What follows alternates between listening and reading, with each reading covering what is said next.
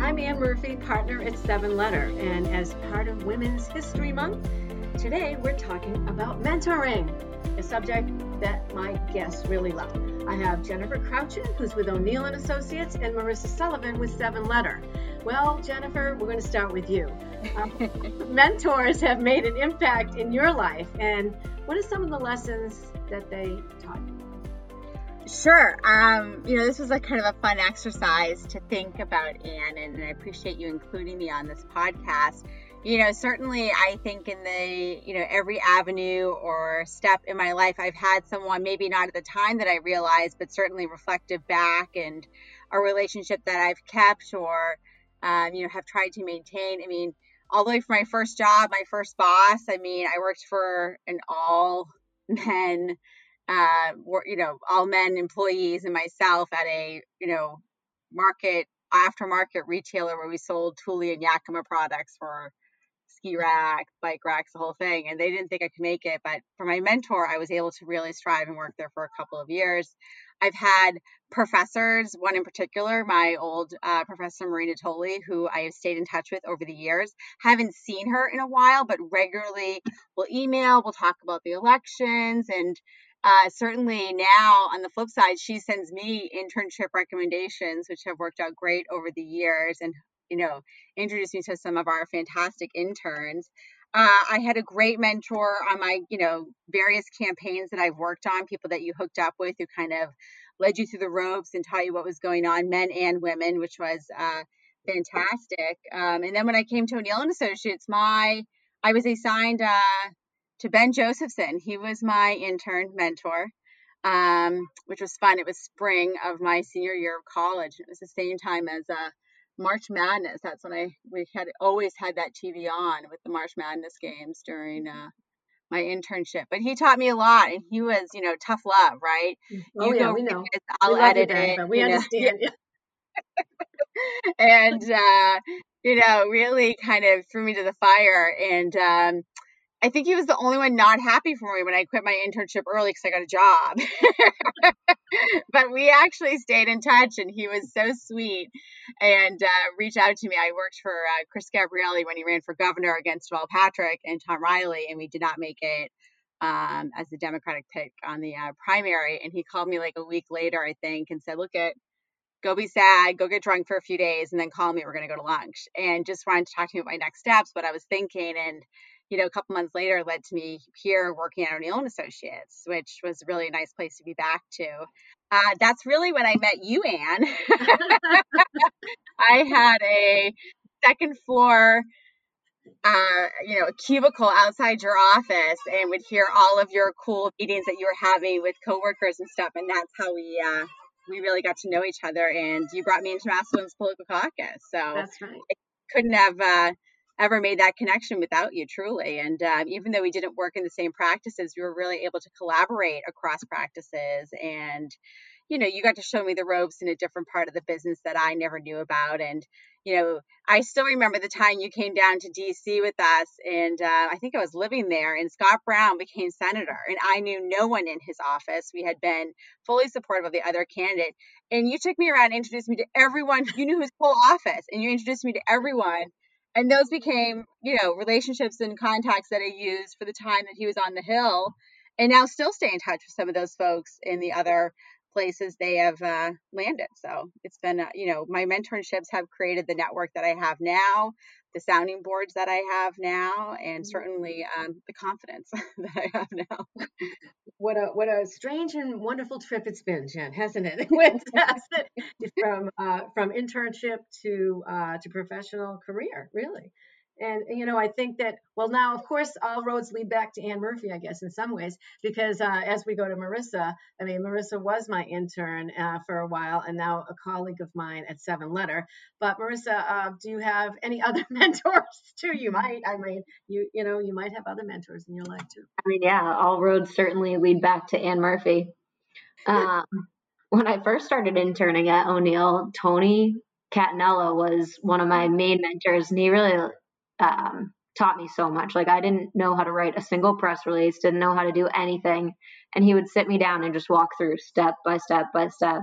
And at that point, Anne actually wasn't even technically supposed to be my mentor, but she took me under her wing. I was listening to all of her client calls up on that bar stool desk. And then eventually, I remember, I think my first tree lighting ever, I volunteered as an intern. And at that point, I was like, wow, this is like pretty cool. I think I actually would like to do this. Anne's running around Faneuil Hall. Like there's thousands of people at Faneuil Hall on a Saturday. It was insane. And now I obviously work at Seven Letter full time and still under Anne's wing, showing me the ropes. You know, and the funny thing is that I vividly remember both of you, of course, early on in your internships, and I always thought they are great. You know, these women are great, and any way I can pull them into what I'm doing or help them out, I want to try, because obviously, you know, you work better with others and as teams. But we also had fun together. We also do. We still do. But as part of, you know, part of your life that you spend a lot of time at work, you want to be with people that you also enjoy. And we're very fortunate in that regard, you know. And when I reflect on my career, which is way too long to even like go back in the time machine, but I was talking to another one of my friends today, who we worked in the media together back in the day, and it was, you know, very male dominated. So our mentors back then were all men, but very enlightened men that really wanted to see us succeed. And the only woman mentor I really had was an aunt of mine who was a social worker. She had her master's degree. She worked in the toughest neighborhoods of Boston, but she was just like, she was single, well into her 40s, but she had the coolest life. She would travel to Europe every summer. She had a convertible that we would drive in. And she said, you can be anything you want. You just have to work hard and go to school. And so it was like, we saw that. And I come from a family of four girls, four women, and you know, we had a very strong, you know, female, obviously female presence with that. So I think it's good that you have to surround yourself with good people, period. And yes, if you can find a woman mentor who can help you because she is thinking of you and on your side, even better. You know, I just think it's so important. And just one thought about, as you were mentored, are you now doing the mentoring yourself for others too? And how is that working out? I know the internship program has been on pause, which is a bit of a problem for us right now because we don't have that in-person contact. But have you mentored others, and what's that experience like? Jen, you can. Sure, and I can start. This is Jen. I think when I was thinking about what you just said, you know, not everyone is a great mentor, whether they realize it or not. And you do have to make a bit of an effort to make yourself open and available and kind of having those conversations. And, you know, some of my other mentors, you know, they didn't do anything explicit. It wasn't this kind of conversation, you're my mentor and this is going to be the structure. It was very organic in how it was. And John Cahill, you all know, you know, I work with most men because we're mostly men in the federal practice and myself. And he isn't very explicit in his ways, but having sat in his office for, I can't tell you how many hundreds of hours listening to his conversations and how he, you know, negotiates and pulls things together and kind of, you know, ropes people in and brings clients in and, you know, talks to staffers and how things are moving. Just observing that was really, really nice. And I think that that's a missing out for our interns. Certainly a number of my interns, you know, still reach out to me today.